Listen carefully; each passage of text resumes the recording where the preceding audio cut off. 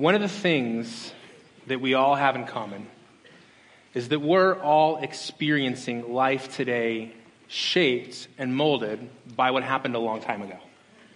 Our past experiences, they play a powerful role in influencing and shaping how we live in the present. And one of the ways and one of the places that happens is our money. The experiences we had as children with money in our household.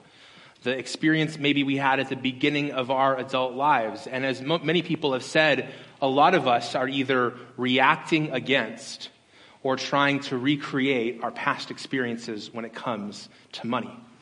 And Michael Jr. is a comedian, and in this clip, he gets at this idea in a really funny way, much better than I could. Watch the screens. Even as a kid, growing up, we were poor. We weren't even poor, we were po. We couldn't afford the other letters, man. We had no money. I was actually being sponsored by a family from Haiti.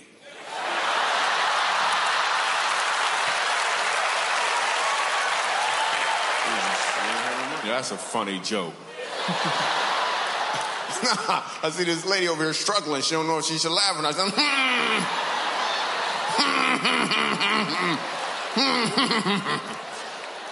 When you're poor, your creativity excels.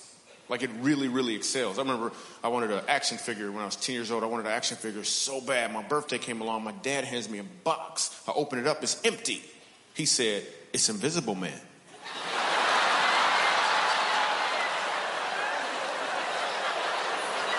I was like, that is awesome. I played with that thing for like 3 weeks, man. So my brother hid it from me.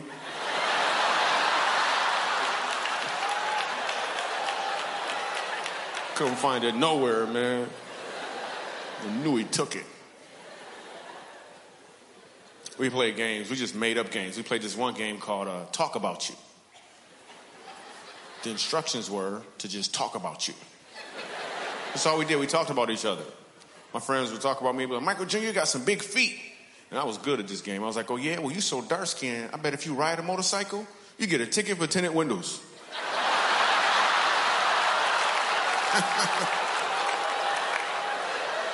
It's hilarious.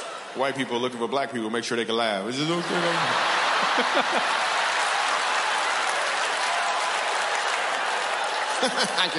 It's okay? You sure? No?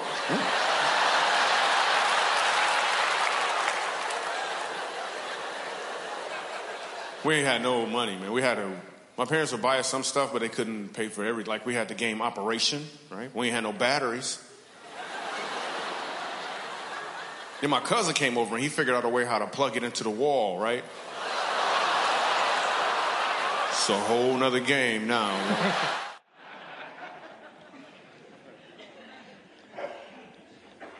Maybe you can relate to Michael's experience, or maybe you have a different experience. But a lot of us, we're like this ball of clay here. Except we're not nearly this perfectly formed.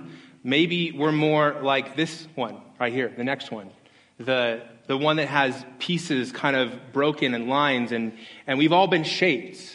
We've all been molded. We've all been impacted by our past experiences. And not just when it comes to money.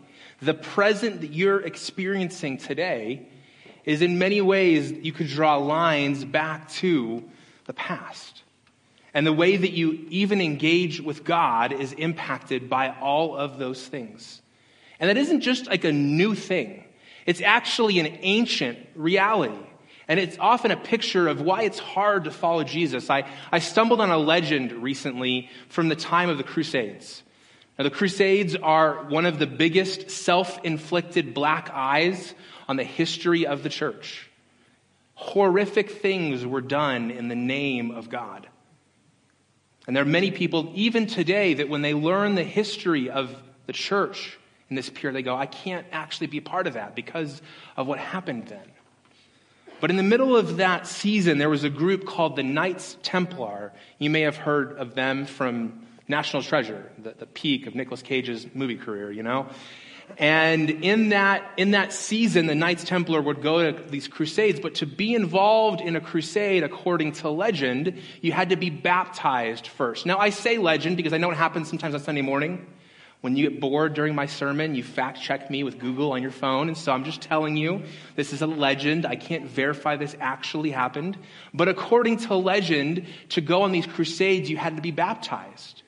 Well, many of these men who were going to go to war had to get baptized, but they wrestled with what they were supposed to do with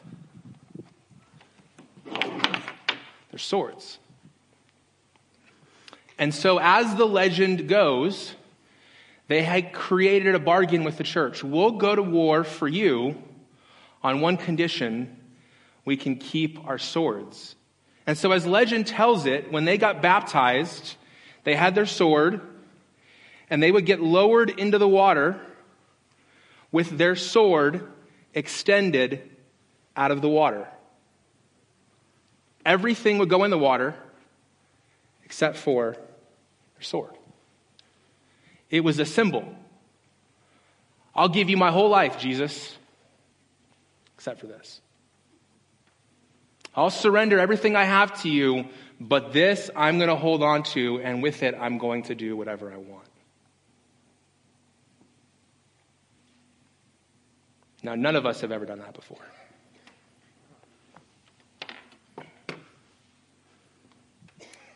Maybe it's not a sword for you.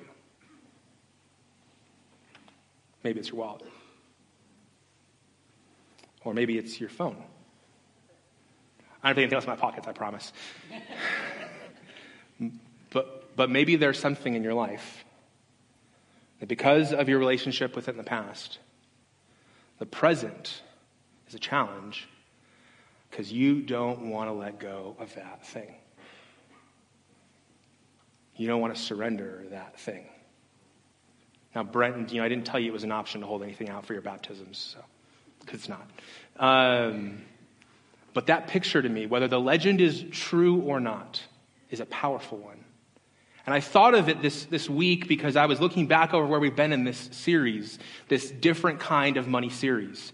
We started in week 1 with this idea that real change begins when we invite God into the issues behind our money issues. We said that many of our issues with money are actually below the surface. They're not really dollars and cents issues. And then in week 2, we said that our enemy uses money to talk to us, and he lies. And we identified these lies that our enemy tells us, that you'll be happier if you have more money. You'll be more secure if you have more money. In week 3, we talked about the fact that God's plan for our money is simple, but never easy. That it's one thing to know what it is that God wants you to do, and it's something else entirely to do it again and again. And then in week 4, last week, our friend John Putnam came and he talked about how talk is cheap, but God's results are priceless. That many times when we start talking about money, these other issues keep bubbling up and they make those conversations so hard. And as I was looking back over that series, this series we've been in for the last month or so, what I found was a thread that I didn't plan on putting in there. I didn't plan it this way. But I noticed that there was something that all of these messages had in common. That this series about money, it wasn't about our habits and our actions primarily. It was primarily about our hearts. Because the issue for those Knights Templar soldiers wasn't their sword. They weren't holding their sword out of the water preeminently. They were holding that piece of their heart out and saying, God, you can have all of that stuff except for this part. You can have all these pieces of my heart except for the part where I have desires I know don't honor you. Except for the part of me where I want to do things that I know don't fit the way you want me to live. And that's the thing that if you don't deal with, it doesn't matter how much I do my best Dave Ramsey impression today and teach you financial principles. Until that changes, nothing else will change. And that's why our big idea this morning is this, that a transforming heart sustains transforming money habits. A transforming heart sustains transforming money habits. If you want to see your habits when it comes to money change and continue to change and sustain longer than the end of this year, longer than the end of this week, it will take more than your best willpower. It will take more than your best self-discipline. It will take more than your best effort. It will take a transforming heart, a heart that's continually being transformed to sustain those habits. And Jesus talked about this idea in an interesting conversation in the book of Matthew chapter 15. So if you have your Bibles, I'd encourage you to open up to Matthew 15. Matthew is one of the 4 accounts or biographies of the life of Jesus. Matthew includes some of his longest teaching, some of his parables, and like the other accounts of the life of Jesus, it includes these back and forth that Jesus has with the religious leaders who were dominating that day. And in this conversation, he pushes back on some common or traditional teaching, and he introduces a new way of seeing, a new perspective, a new paradigm. Beginning in verse 1 of Matthew 15, this is what we read. The Pharisees and scribes, those were those religious leaders, they came to Jesus from Jerusalem and said, "Why do your disciples break the tradition of the elders? For they do not wash their hands when they eat." Now, we're going to pause right there. In that day, it was a tradition or a ritual that every time you came in, you would wash your hands in this ceremony before you ate so that your hands would be purified or cleansed. And they're saying to him, "Hey, your disciples don't do this. Why don't they do this?" Let's go to the next one. And Jesus answered them, "Why do you break the commandment of God for the sake of your tradition?" Let's keep going. In verse 4, he says, "For God commanded, honor your father and mother, and whoever reviles father or mother must surely die." Let's keep going. In verse 5, he says, "But you say, if anyone tells his father or mother, what you have gained from me is given to God." Let's pause right there. So there was this tradition that with these religious leaders that they would dedicate a part of their money before they died to God, and yet their family would still be in need. And when faced with their family's needs, well, I've already promised it to God. You can't have it. I can't use it to take care of you. And Jesus is saying, that's a problem. You have this money to help your family, and you're not using it. What you've gained from me is given to God, they said. In verse 6, he need not honor his father. So for the sake of your tradition, you have made void the word of God. You hypocrites. And then he goes on to quote Isaiah the prophet. He says, "Well, did Isaiah prophesy of you when he said these words? He said, these people honor me with their lips, but their heart is far from me. In vain do they worship me, teaching as doctrines the commandments of men." So he's saying, hey, you say that you dedicated these things to me and you want to honor me, but you're actually overlooking what I care about most, which is caring for your family. Let's see in verse 10 what he says next. "And he called the people to him and he said to them, hear and understand. It is not what goes into the mouth that defiles a person, but what comes out of his mouth, this defiles a person." They're still living under a lot of food laws, that certain foods are unclean or unkosher. And he's saying, hey, it's not actually the food that goes into your mouth that defiles you. It's what comes out of your mouth. This defiles you. In verse 12, he goes on. He says, the disciples said to him, "Do you know the Pharisees were offended when they heard you saying this?" Jesus, hey, they're kind of mad at you. And then in verse 13, we learn what Jesus thinks. And he goes, "Every plant that my heavenly Father has not planted, it will be rooted up. Let them alone. They are blind guides. And if the blind lead the blind, both will fall into a pit." I don't think he's too offended about their offense. In verse 15, Peter says, "Explain this parable to us." And Jesus says, "Are you still without understanding? Do you not see that whatever goes into the mouth passes into the stomach and is expelled?" Basic biology here, people. And then he says, "But what comes out of the mouth proceeds from the heart, and this defiles a person. For out of the heart comes evil thoughts, murder, adultery, sexual immorality, theft, false witness, and slander." And then in verse 20, he closes with this. He says, "These are what defile a person. But to eat with unwashed hands does not defile anyone." From this passage, I want to share with you today 3 lessons about transforming hearts, because I believe that if you want to see your financial habits change in a sustained way and you not just slip back to the way you've always done it, the secret is a continually transforming heart. And here's what Jesus says. Number 1, he says that we get caught up in external actions while God's eternal concern is the state of our hearts. We tend to get caught up in all of the externals, all of our external actions, but God is more concerned with what is happening in our hearts. In Matthew 15, verse 7, he says, "You hypocrites, well, did Isaiah prophesy of you?" This was hundreds of years earlier when he said these words. He said, "This people honor me with their lips, but their heart is far from me." He says, I don't really care what they're saying. I care what they're doing. I don't care that they're saying all the right words. They can memorize everything or regurgitate back to me what the Bible says or what the law says. What I'm concerned with is their heart is far from me. And because of that, in vain do they worship me, because they teach as doctrines the commandments of men. He's saying, hey, you're all concerned with external actions, but what God is most concerned about is the state of your heart, which no one can see. This is not a new idea, though. If you go back to the beginnings of the Bible, when King David was chosen to succeed King Saul, God spoke to the prophet Samuel in 1 Samuel 16, and he said, "Samuel, do not look on David's appearance or the height of his stature," because he was short, "because I have rejected him." I'm sorry, he was speaking about his brothers. He says, "For the Lord sees not as man sees. For the Lord sees not as man sees. Man looks on the outward appearance, but the Lord looks on the heart." Why does God care so much about our heart? Because he knows that our heart is the best picture of who we truly are. And he knows that anybody can put on a good face. He knows that anybody can play the game well. He knows that anybody can put on a mask. And he knows that if changed hearts happen, changed hearts will always lead to changed behavior. If your heart changes, it will always manifest in your actions. But if you try to change your actions as a way of changing your heart, it doesn't go that way. Eventually, you get tired. Eventually, you get frustrated.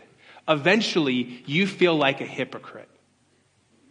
Now, this is not relevant at all coming into the holidays.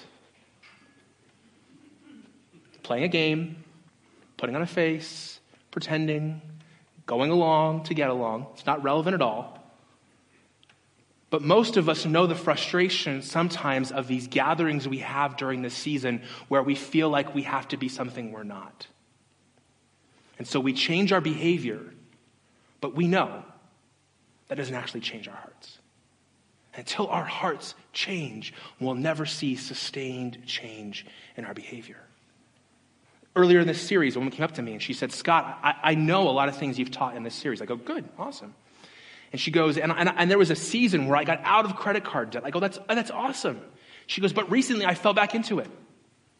She said, "And I'm not really sure why. Like, I know that it's wrong." And she goes, I kind of came in this series thinking you were just going to pound us over the head about tithing, and you're not. I said, "I know. I told you I wasn't." And she said, "You know what I learned?" And I said, "What have you learned?" She said, "I think my issue isn't credit cards.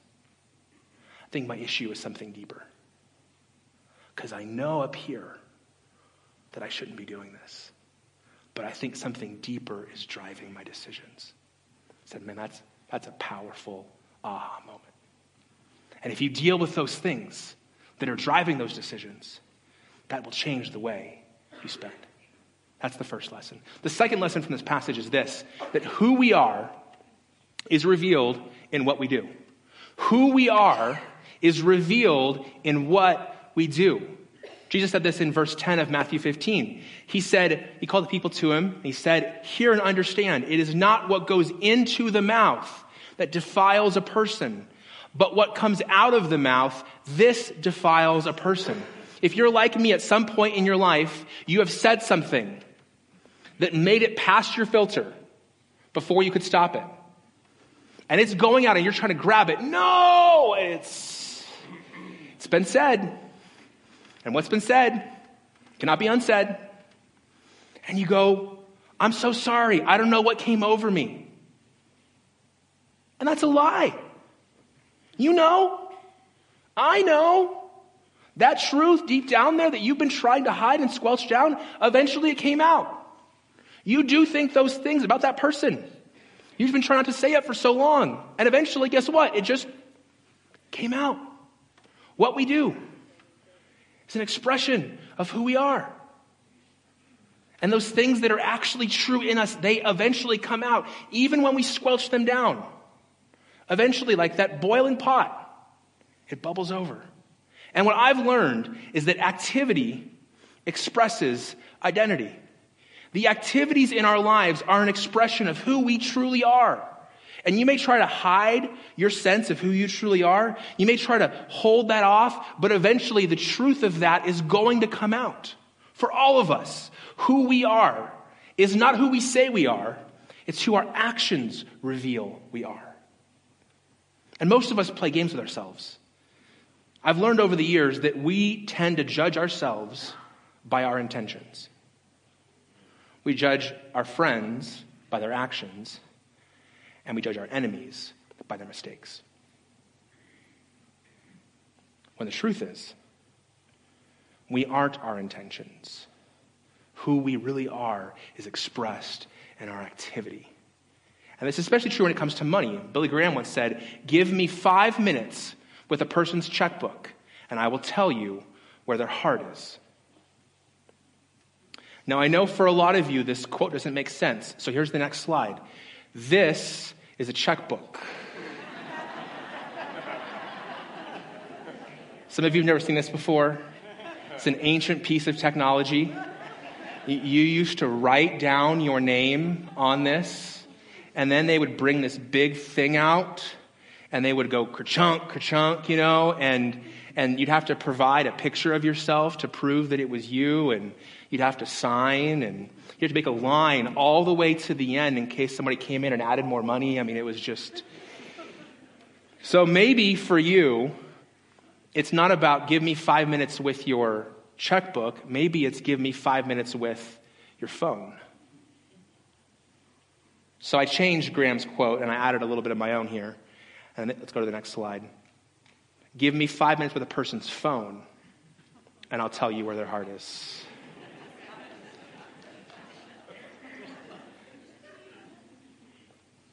You know, you can actually, now if you have the newest version of iOS for your iPhone, you can actually track how many minutes you're on each app every day.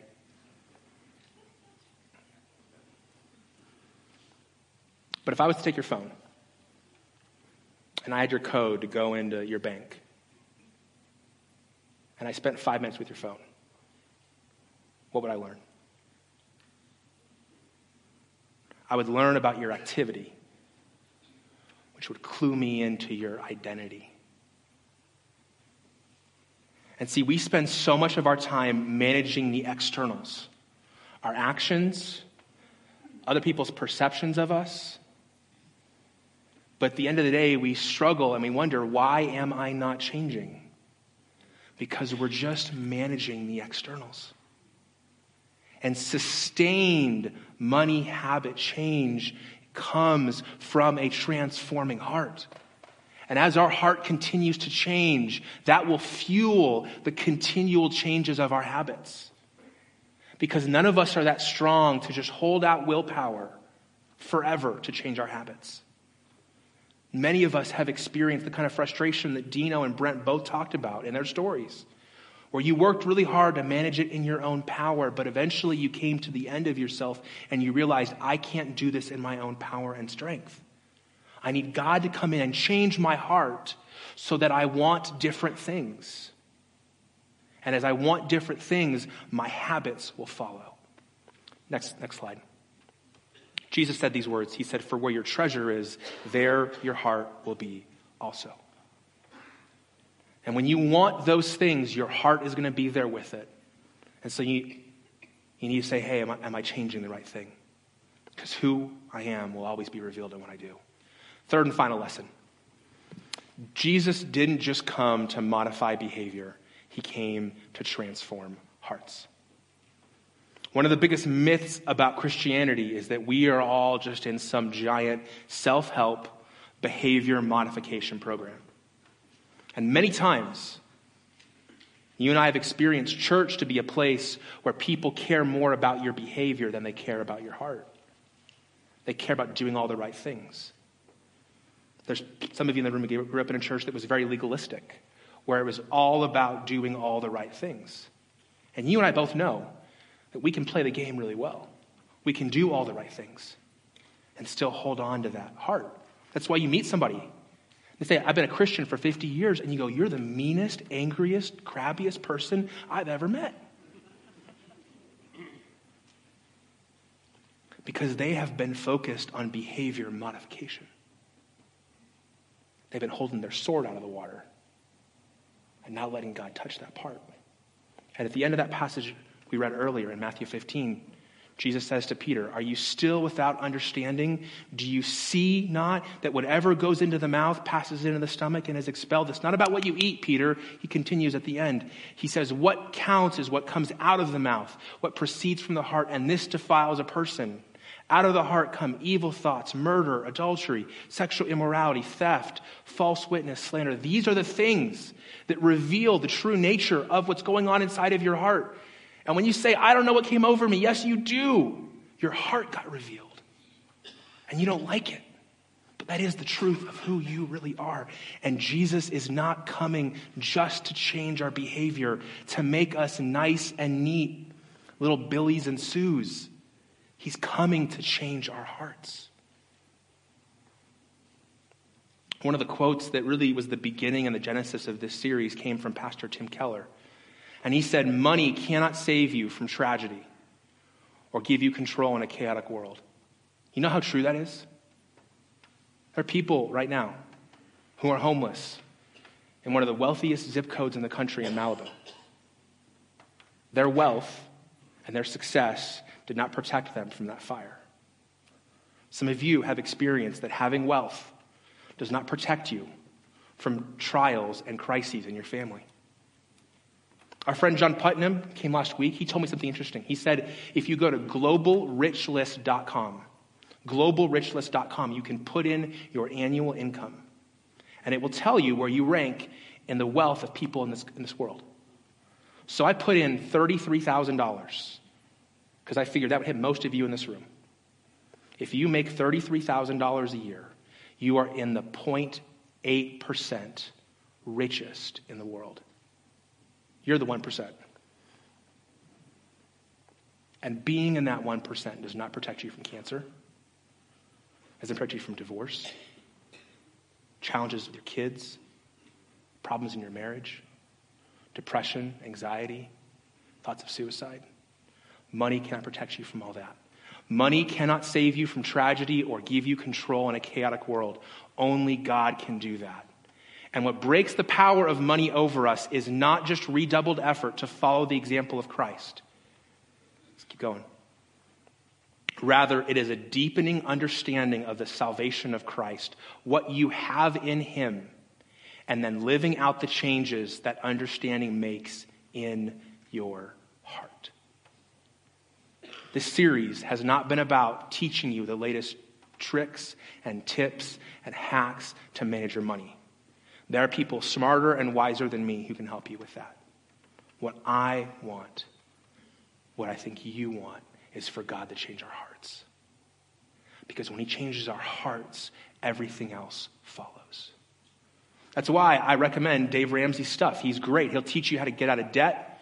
I used his debt snowball plan. We even used his cash envelope system for a while because we kept spending money we didn't have. He has a great 7-step, baby step process to work through getting out of debt, and it's great. But here's the thing.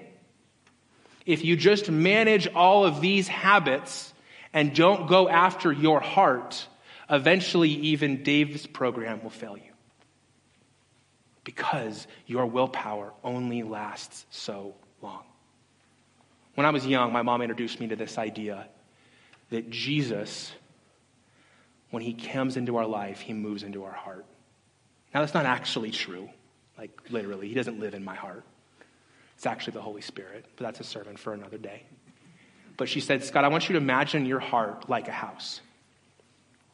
There's a kitchen and a bedroom and a bathroom and a living room and closets. And she said, like what happens when we have company over, we tend to take the parts of our life that we don't want people to see and we shove them in the closets. And then eventually you get one of those nosy friends who ends up in the drawer or the cabinet or the closet they shouldn't be in. And what are you doing in here? That's where all the mess is. And it's one thing when it's an annoying friend. It's something else entirely different when it's God. And when God moves into your heart, he's not content to stay in the nice and neat areas you've cleaned up for him. He's going to push his way back to that picture. He's going to push his way into every piece of your heart. The parts you want him in and the parts you don't. He's not coming in to tidy up your behavior. He's coming in to completely renovate your house. And he's going to tear down walls. He's going to end up in the places you don't want him to go. He's going to mess with the stuff that you don't want him to mess with. Because he's not trying to make you a nice and neat person. He's coming to completely transform who you are. And that's what baptism is. It's not behavior modification. It's not cleaning up your habits. It's saying, God, I'm a mess. And I don't need you to just clean me up. I need you to make me a brand new person. And so the heart of this series, the reason why it's been a different kind of money series, is we're not trying to change your financial habits. We're trying to lead you to a place where God will transform your heart. Because that's the only thing, to the big idea, that will sustain those transforming money habits. It's a transforming heart. And that's where we all want to be. So here's some next steps for you today. The first one is I want to challenge you to practice ruthless self-examination. Ruthless self-examination. My friend Matt taught me that. And there's 3 questions I want you to ask yourself this week that are hard questions. What has God taught me in this series? What is it God's been speaking to me? The comfortable and the uncomfortable lessons. 2, what does my financial ledger reveal about my heart? Go online and click the 60 or 90-day button on your online bank account. And just scroll through and see what you've spent your money on. Maybe add it up. I'd be surprised how much you've spent there or you've spent there. And why were you spending there? Yeah, it's only $5, but why? What does that reveal about your heart? And then number 3, what are you holding out of the water? Maybe it's not a sword, but maybe it's something else that you're saying, you can't have this yet, Jesus. Number 2, I want you to identify a money buddy to encourage you as you build new habits. Last week, admittedly, was not a great Sunday if you were here and not a couple. And I'm sorry about that. But here's the thing. Everybody needs a money buddy as you figure this stuff out. And sometimes, even if you have a spouse, that person who holds you accountable shouldn't be your spouse. Because you only got one spouse. You got lots of options for money buddies. But identify somebody who can help you and encourage you as you build these new habits. Number 3, I would encourage you to sign up for True Money Freedom. That's the seminar John Putnam, who was here last week, is going to give in January. And the next slide talks about that. It's going to be on January the 12th at our Rosser campus. We're going to feed you lunch, give you a copy of his book and his guide, which honestly is pretty close to that $49 per person. And so if you go, man, I want to make a different year in 2019 than I had in 2018, this could be great. But if you go, Scott, I don't need that. Guess what? You know somebody who does. And maybe you could give them a Christmas present this year by them coming to this class. Maybe you could give yourself a Christmas present by coming to this class. Maybe knowing that you're going to this class would change how you spend this Christmas. But I'd encourage you to sign up. And then number 4, I'd encourage you to give thanks to God every day for his provision in your life. In the book of 1 Thessalonians, the Apostle Paul commands us to do 3 things every day. Choose joy, pray, and give thanks. And here's what I've learned. If you can't give God thanks now for what you have, you will never give him thanks when you have more later. And what builds that kind of heart that we've been talking about is gratitude. When you realize that God has met your needs and you have enough, and you thank him for that on a daily basis, you push back on the greed that's filling up your phone right now with unwanted emails from companies you have no idea how they even got your email. The way you push back against that is gratitude. And as we build grateful hearts, God does a great work. Let's pray. Thank you for listening to the audio from Cornerstone Church in Prescott, Arizona. For more information, visit us online at www.prescottcornerstone.com.